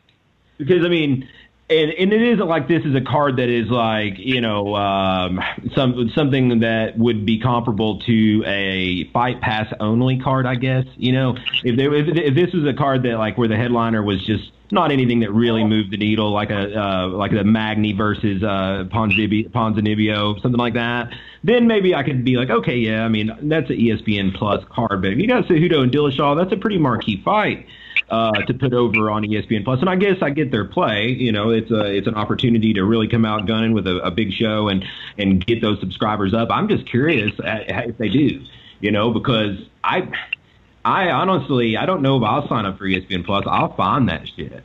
You know what I mean? If it's just streaming, I'm going to find that shit. Mark, what do you think about it? Yeah, it's one of the zeros flying through the fucking air. This is 2019. I mean, there's ways to pick that data out. The days of pay-per-view are going to be behind us.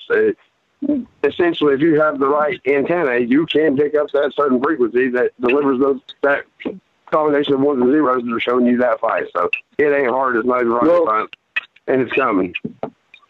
I mean, it's an app, right, guys? It's an app. So that means your bars, people, I mean, they can't just have a rate. They're going to have a smart TV, Right. They can't just have a regular cable coaxial coming in or satellite. You're going to have a smart TV that internet access if you want the whole bar to watch the fight or to bring those people in. So I don't know how that's going to work. Shit, I don't know. It's going to be a good card, though. Yeah, it is. It's solid. It's solid. How much was Fight Pass a month? Is it $9.99 or is it more than that? Jeff, do you know? It just depended on how many emails. It depends. I never paid for it. It's like WWE Network. I just keep opening up email addresses and. Free account. Justin, do you know what they charge? I'm pretty sure that Fight Pass is $9.99. Yeah, $9.99. I think that this is like $4.99 or $5.99, maybe. Yeah, it's like $5. Here's the thing: y'all are talking about streaming. If you can go to certain websites, I mean, the thing is in the United. I feel like we're doing a lot of promotion for a lot of other shit, but that's what we do. But I mean, you could find it online anywhere here. ESPN Plus. I mean, other countries don't have to pay a little bit for pay-per-view and stuff like that, or extra apps and stuff. So people just put it on the internet, and it's not illegal. It's illegal if you sell it, But I mean, you're just watching it. But whatever. ESPN Plus, it's worth the extra $5 a month to add on to your cable. I mean, $5 you're getting. I think a few more channels. One thing that's going to piss me off is UFC is the Super Bowl. Is like the Super Bowl of MMA. Like it is the prime time. UFC is the prime is where you want to be at. I think it should have been on ESPN a long time ago. The only thing is I'm going to be pissed off is when they do start airing UFC fights only on ESPN, and they want to go and trump it with women's WNBA. Like when they want to put a game on that's not that important for a fight. That's going to piss me off when they they roll over. Like we're watching whoever goes into overtime. Like fuck it, they can't catch the UFC. Yeah. Oh, sorry. We got to watch the Milwaukee bitch. I don't know who we're watching, but we're watching them over. I don't know. Sorry. But, I mean, he has a valid point. Yeah. You know, if you got Duke versus North Carolina that goes into double overtime, and I want to watch the UFC, the ESPN is going to stick with Duke and North Carolina. Oh, yes. Oh, yes. Every time. So I think that the ESPN Plus is where they're trying to configure in and make that transition where you can watch it only on ESPN Plus so you don't miss out on that. But again, what if another thing comes on ESPN Plus? We're kind of ignorant of it. We don't know how many channels come with ESPN Plus, do we? Or is it one channel? ESPN Plus, they show a lot of like kind of fringy basketball games still, like think the games that aren't quite on the level of being national broadcast games. You can find the degenerates. Yeah, the degenerates like us. We can find some things on there. They probably have some like collegiate wrestling. It's just it's the things that are just not quite as mainstream. Badminton. Cross country. Yes. All right, let's dive into this card, guys. We're not going to go fight by fight because we've been on here all night long. I'm just going to take it by sections, and it looks like this the preliminary. Okay, so people are going to have to switch back and forth. So the early prelims that would normally be on Fight Pass are on ESPN Plus. So it is on the website for the first 3 fights, and then it switches over to ESPN for what would be your Fox Sports 1 type prelims, and then it goes back to ESPN Plus for the main. That's how it goes. So the preliminary card starts at 6:30. We'll be rocking and rolling at the Coliseum by that time. We got 3 fights here. We've got Chance Ringcounter taking on Kyle Stewart. Ringcounter is the underdog. I believe Kyle Stewart's a last-minute replacement. He's minus 165. Ringcounter plus 145. Jeff Neal minus 170 against Bilal Muhammad at plus 150, and then Tay Edwards minus 125 over Dennis Bermudez plus 105. We'll start with you, Justin. Any thoughts or betting advice, plays, if you will, on these early prelims? I think there might be a little value on Bilal Muhammad.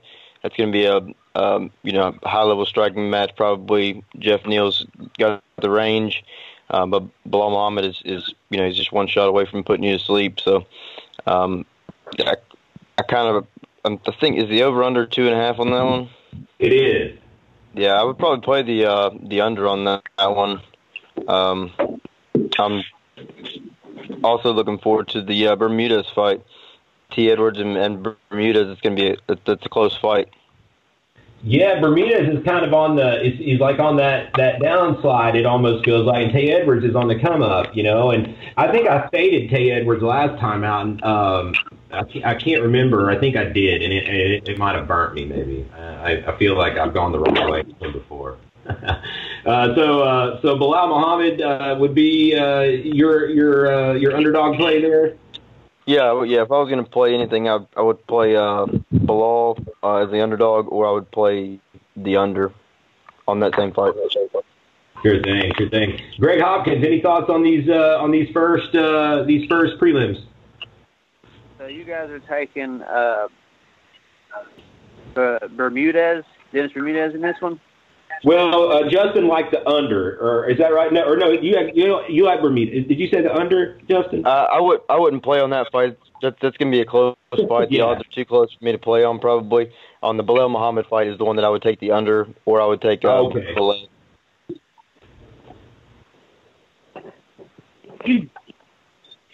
Y'all still there?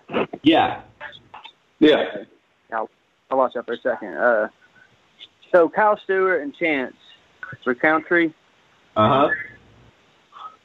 What's the odds on there? I don't have. Kyle Stewart's minus 165. The Chance Ringcounter coming back at plus 145, and I believe Kyle Stewart is a week of fight replacement. Yeah, I want Chance. At 10 units. Okay, big play from Greg Hopkins. Chance Ringcounter. He's underdog money plus 145. You can follow Greg. And he really thinks Chance Ringcounter's got. I know he can wrestle. He's like a big, tall, rangy guy. I know, and I've been following him up. I want to say like Leslie Sullivan fought him like way back when. Jeff Hobbs, any thoughts on these early ones? Not really. I'm interested in I'm interested in Tay Edwards. I know he's out at AKA, right? I believe he is. I believe he is. I've been watching a lot of his fight camp, just through social media. Luis Pena's been out there with him a lot. I see them posting up a lot. So I've kind of taken an interest in Tay Edwards. So that's the guy I'm looking for on this early prelim. That's the fight on the early prelims, and I'm most excited about. And I'm pulling for Tay Edwards. All right, I'm excited. He's an exciting fighter to watch. So I saw him on the Contender Series as well. So he's definitely one to keep an eye on. Mark, any thoughts on these early fights? Anybody to keep an eye out for? Yeah, I echo Greg too. Bilal Muhammad, unfortunately, I did wrap his hands once in Titan. He's a super nice guy, talented fighter. I think being the underdog, I think he gets it done. And Tay Edwards, man, he might be something, man.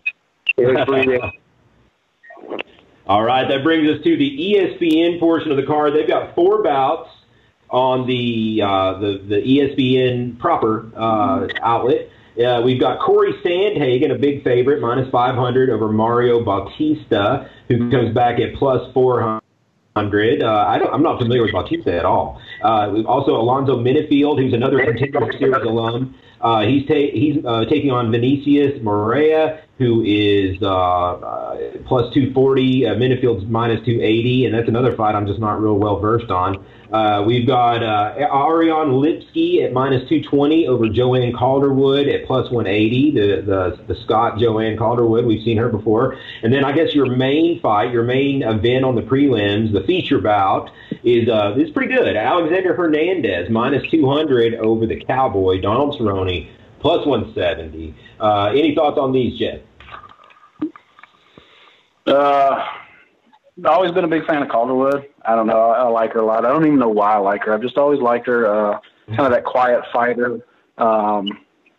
Very well skilled. I know she's had some kind of, maybe personal demons and troubles in the past. So I always like kind of watching that story and seeing people overcome, low spots in their life. And so I've always liked Calderwood's story. So I'm always interested when she fights. It's kind of weird seeing Donald Cerrone on an undercard and not on the big card. So it's always kind of intriguing when Donald finds himself not the main card, I should say. Yeah. And you said he's plus what? He's plus 170. He's the underdog. Yeah, I know. So that just kind of blows my mind there. I like how Donald, though. I mean, he takes what he's given, and he knows where he's at in his career. So he's not bitching and moaning about being on the undercard or the free card, if you will. He just wants to fight, man, and that's always fun to watch. What scares me, though, is Donald Cerrone. He's a big fighter in big fights, but it's kind of these fights that don't get a lot of media attention, that go under the radar against these upstart guys that he's looked bad against in the past. So I'm just interested in how that one's going to turn out, which Donald Cerrone shows up. And those are my two that I'm watching on this undercard. Justin Watson, your thoughts? One I'm really looking forward to, like you said, is JoJo, especially as an underdog. I'm going to definitely be playing that this weekend. Cerrone, here he is coming in as underdog again. He came out on top last time, but Alexander Hernandez is legit. This is going to be a tough fight for him. I probably won't touch that one. Mark Laws. Well, man, Hernandez is a bad motherfucker, dude. It's hard to pick against that guy, but man, I gotta go with my boy Donald Cowboy Cerrone. And can I make that announcement right now? Yeah, go for it, Mark. I am actually just got hired yesterday to work the Donald Cowboy Cerrone Fight Series coming up in Annandale, Virginia, January 26th. Come out, watch it. Best amateurs on the East Coast, West Coast, everybody. Even our boy Chase Boutwell's on there. He's either number 1 or number 2. Either way, number 1 versus number 2 on the East Coast. We have bad fight. So it's going to be awesome. Out in Virginia, January 26th. But I'm taking freaking Donald Cowboy Cerrone, he's a bad motherfucker, and he can't be stopped. Hey, our friend Chase Boutwell's on that card. That's what I said. Yeah. I said our friend Chase Boutwell's on that card. I know, that's what I just said. Oh, okay. Yeah, exactly. That's what I said. Oh, man. Greg Hopkins. I didn't know we was going by sections. I want to take Kay Edwards for 13 units on that last thing. Oh, another big play on Tay. Yeah, 13 units on Tay. And here I want to put 20 units on Alexander Hernandez against Donald Cerrone. I'm sorry. I love Cerrone. How dare you, Bucky? I know. I want to go up there and watch the fights. I want to go over and watch Chase. That's going to be an exciting fight. But you just better get Cerrone trying to fuck you up. You just put all that money against him. No. What are you talking about? You're not invited now, motherfucker. No, I'm going to come. But here's the thing. This is why I think. He's going back down to lightweight. Okay. I don't know how many fights he lost at lightweight, and then he went up to the middle, or he went up to welterweight, and then he started doing good. Then he started losing again, and he's like, go back down to lightweight. Age is not just a number in this sport, and Donald Cerrone has been around a long time. And every time, I'm not saying he's washed up by any means. I will not say that because I love Donald Cerrone, but against this caliber athlete, at this point, that's the most wins in UFC history, most fights in UFC history. He's what now? He has the most fights in UFC history and most wins. Yeah, I'm not saying he's washed up at it by any means or even bad. I'm not taking a chance at winning. I'm just saying that I don't think this is a good matchup for him, cutting down the lightweight again right now and fighting somebody like that. I just don't think it's it. So I got to go with 20 units. Hernandez. Greg Hopkins says, bet the trailer on Alexander Hernandez. So is he bet the trailer for real? Yeah, I'm betting the trailer. Bet the trailer. That brings us to the main card back on ESPN Plus. I'm going to do the first. We're going to break these into two little 3-fight sections. So the first 3 fights on that card, we've got Carl Roberson taking on Glover Teixeira. Big step up for Carl Roberson, but Teixeira is the guy that's kind of on that decline maybe. But Teixeira is still the slight favorite. Teixeira is minus 125. Roberson plus 105. We've got female action. Paige Van Zandt is the favorite, minus 160 over Rachel Ostovich, plus 140. She's been in the news with some domestic violence issues, and there was a little bit of talk about Greg Hardy being on the card with her as well. We'll get into that. But meanwhile, that's a really good fight. Paige Van Zandt and Rachel Ostovich is really good. And then, of course, Nashville's own Dustin Ortiz on this card. He's in a tough one, too. He's taking on Joseph Benavidez in a fight that I think will be a lot of fun. Benavidez, minus 220. Dustin Ortiz coming back at plus 180. And to me, that feels like super value. Jeff Hobbs. Yeah, I don't really have any interest in the Teixeira fight at all. I could give or take Glover Teixeira at this point in his career. The Van Zandt Ostovich fight, I understand they're trying to spread the love, I guess. I don't understand why that one's on the main card. I really don't. Props to both of them. They're professional fighters. But, I think the novelty of Paige Van Zandt's kind of worn off. I mean, you see Reebok's already pulled their sponsorship over. I think she's just kind of pedestrian at this point, not the superstar that everyone thought she was going to be. Like you said, the media surrounding Ostovich and going through the domestic violence stuff right now. Seems like it just wasn't that long ago that we were hearing about that. So you kind of where her head's at right now. I just wouldn't have put this one on. There's some other fights that I would have maybe split up in the spot right here. But I'd like to see how Ostovich bounces back after what she's gone through. Ortiz and Benavidez, that's the fight. That I really think it's probably gonna be the second best fight on this main card. The first fight was really good. That was when Dustin was kind of still new in the UFC, maybe just like his maybe third or fourth fight in the UFC. That was a really good fight, really close fight. I think Dustin's a much different fighter than he was then. Now, much more seasoned. I feel like he's going to take it on this one. Of course, I'm rooting for him. He's a hometown boy, longtime friend. love the kid to death. I think it's his time, and I think he'll take the rematch. All right, I'm looking forward to that one as well. I will be putting a little bit of funds down on Dustin Ortiz for sure. Mark Laws, your thoughts on this trio to lead off this main card? Man, Ortiz is the look. I mean, Benavidez is one of my favorite fighters. He fights hard. He's just a natural fighter, and he throws to win. But man, Dustin Ortiz is born again hard. So his last couple of fights, I've been so impressed. And he seems to be trending when Benavidez could be on the downslope.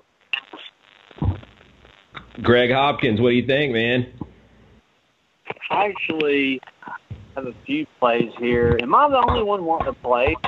We're a little bit different this week, we've got Greg, or we've got Jeff and Mark on, so I haven't really been taking score like we normally do. So I was thinking next week we might kind of start back with that because we're just on a little shorter time this week. So I thought we'd just kind of give overall advice and thoughts, if you will.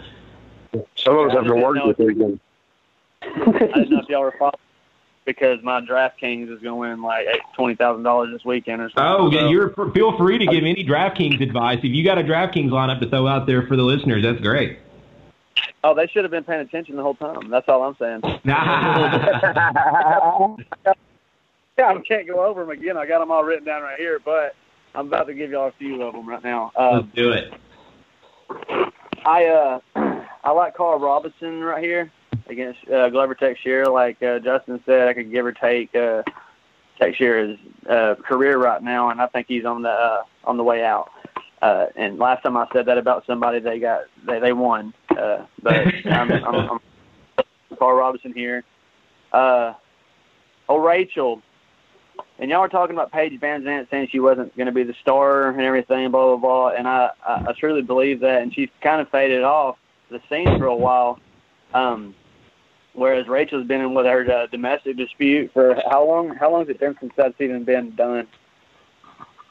She fought the Karate Hottie at the Ovent St. Peru and whatever fight. The one, and damn, that long. In Vegas. The one Vince lost. No, it's been probably about 3 months? 3 or 4, yeah. Yeah. It was November. Yeah, I want to go with Rachel there too. And we've done those first 3, right? I'm not. Yeah, more or less. We're just giving advice on plays that you feel like you feel strongly about either way. Okay, I got you. Well, I'm going to leave the Benavidez-Ortiz fight alone because that could be a haymaker either way. I think that, I don't know, Benavidez backs up faster than anybody I've ever seen in my life, so that makes him a pretty good fighter, believe it or not, with the heart of what coming after him over and over again. I'm excited for that one. And I love Paige Van Zandt, but I'm going to go against her. I'm going to put 11 units on Kay Robertson and 7 units on Rachel Ostovich. Rachel Ostovich, I kind of like that play as well. I think that there's some value there, and I think it's a close fight, but I think at plus money there is some value. Justin, any thoughts here? Yeah, man, I like Benavidez.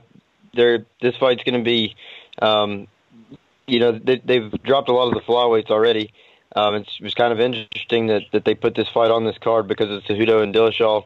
It kind of makes you wonder what they're going to do after this. We kind of thought that the flyweight was gone after this fight, but I don't know why they would book Benavidez and Ortiz at flyweight on this fight unless they were looking to set something up or maybe as a contingency in case TJ doesn't make weight.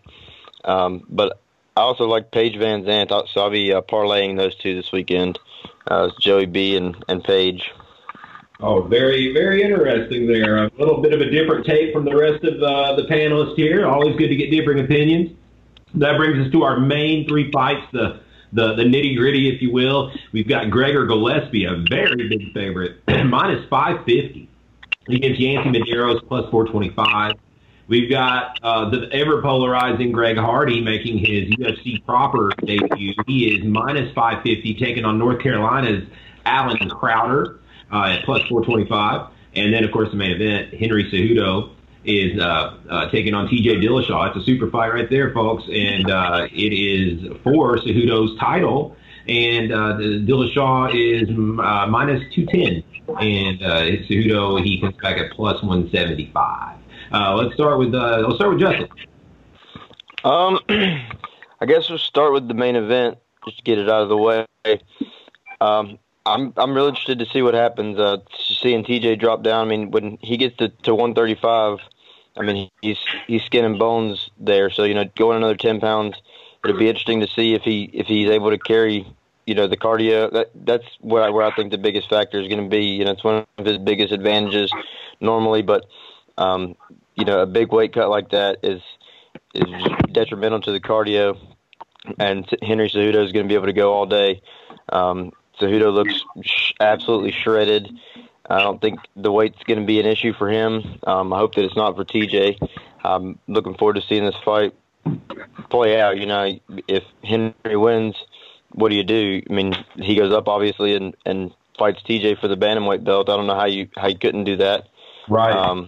But if he loses, do they shut down the division? I mean, it's going to be an interesting fight just to see what all plays out. I got to fade Greg Hardy just because he's a faggot, just because he's an asshole. You can switch that. Yeah, right. And I think that it would be worth throwing a little flyer on Medeiros, man.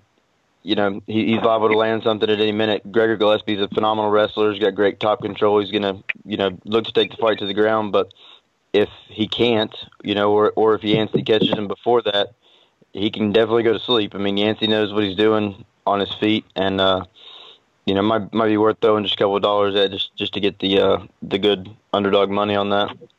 Yeah, plus 425. I'm kind of in the same boat with you. I mean, stylistically, it is not a good matchup for Medeiros, but plus 425. Medeiros is tough as shit, man, and he's a hitter. I'd have to take a small flyer on it for sure.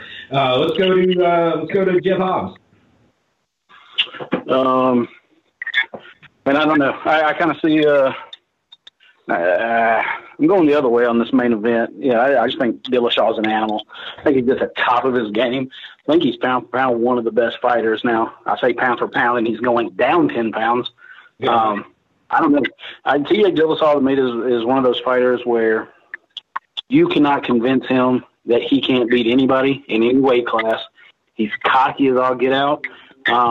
But he truly believes. He's the better man. And the fights against Garbrandt were just so impressive to me. Garbrandt's a heavy hitter. And he sat in the pocket, swung with a guy with a good boxing background, with a hard punch. It was really impressive. I'm a Dillashaw fan, so I'm leaning towards Dillashaw in the main event. Hardy, yeah, whatever. To me, that's kind of a sideshow fight as well. But Gregor Gillespie, I think, hands down, wins that fight. I'm with you. Medeiros is fun to watch. He's going to catch flying pride. He's tough as shit. Gillespie's he's a beast. So I'm looking forward to that fight, just seeing Gillespie. All right, and we'll wrap it up with Greg Hopkins. Your thoughts on these top three fights? Anything that sticks out? Well, I bet against Henry Cejudo in his last fight, and this is why I want to take Cejudo here. This is solely based on something. Okay, I wrestled in Georgia, and I was a three-timer, and I wrestled with another guy out of Cartersville, and he should have been a four-timer, but he got first, second, third, and first again. There's a two-timer, three-time finalist. But he was a badass. One spade as a freshman, should have won it as an eighth grader. This, that, and other thing. Dude was bad, and he told me, after the fight, after that fight happened, I was talking to him about some bets that we had been making and everything. He goes, you bet against Henry Cejudo, and I was like, yeah, you know him? He goes, yeah, that wrestler. Yeah, I know who he is. And I was like, I just said, oh, okay. I was like, how do you know him? He goes, oh. He goes, you bet against him? I said, yeah, well, he had already lost to him, prior, to the guy. And he goes, oh, I don't care. He goes, I wrestled Henry Cejudo when I was in high school, and that guy fucked me up, man. He goes, and I wasn't no bitch. He goes, I beat a lot of people, and that dude just made me look like a bitch. All right, so I think I'm going to go with the wrestling background here, and I know T.J. Dillashaw's got a tremendous wrestling background too, but and the fact that he's losing all that weight, how much body fat does he have? How is this healthy for him to even do? And then go and step in a 5-5 round fight. That's a huge deal. I want to take Henry Cejudo here, and I want to take him for 15 units. Fairly large confidence there in Cejudo, man. Any thoughts on Gillespie, Medeiros, or Crowder and Hardy? And Greg, and my name is Greg. I'm going to take a Gregor and Greg parlay right there. There That's what I'm going to do. The big favorite. I'm going to do that. Little Greg action. Little Greg action. Let's see what we got here. If you were to talk about doing a parlay with Greg Hardy and Gregor Gillespie, it'd come at minus 250. They're both minus 550, so together they'd be minus 250. I think they're both pretty good, pretty for sure wins here. I gotta probably agree with you, man. I think I don't like Hardy a bit. Don't get me wrong, but man, he is an animal, and I think he's going to overwhelm Crowder just with athleticism and size. And I like that Medeiros by himself. I like those odds, but realistically speaking, I think the matchup just is very, very favorable to Gillespie. That's actually a pretty good parlay. Minus 250 doesn't sound that bad for what is a very likely outcome. Well, what I got left on my little 100 roll is 46, and I'm going to parlay them 46. So truly betting the trailer on the Greg parlay. Man, I appreciate you guys' time. That is going to do it for the ESPN Plus debut of the UFC preview. Thanks again to our guests, Jeff Hobbs and Greg Hopkins and Mark Laws, Charlie Alexander earlier as well. We're excited for this weekend, man. Make sure you join us this weekend for the Valor fights. We're going to be the whole gang. We'll be in Knoxville at the Civic Coliseum. If you can make it, come on out there. You can still get tickets at Ticketmaster, and it's going to be a great card, great show. If you can't be there, you can catch the pay-per-view and listen to Greg Hopkins' expertise on the mic, calling the fights on the VFCMMA.com website. And until next week, man, we'll do a recap next week. We'll relive everything that happens this weekend on both UFC and Valor when we return next week for episode 99. Till then, for my co-host Justin Watson, I'm Tim Loy signing out. Valor Hour. We'll see y'all next week. For more information on upcoming events, visit valorfights.com or find them at Valor Fights on both Facebook and Twitter. This has been the Valor Hour, powered by the law offices of Ogle, Elrod, and Barrel on Radio Influence.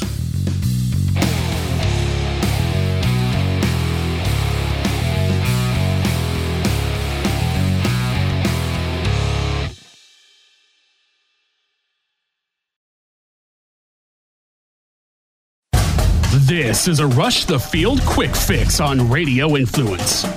When you look at the amount of players that have declared this year, how does it rank in recent years? Is this a heavy underclassmen draft compared to previous seasons?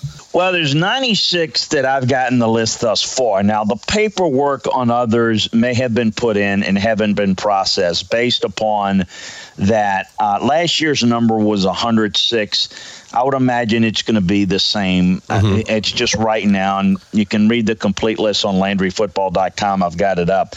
But, the officially right now we're at 96. I would say about the 96, 25 probably made good decisions. Last year, 35% of the players that declared weren't even drafted, not drafted at all. It makes you wonder about what they're doing. It makes you wonder about when they're making these decisions.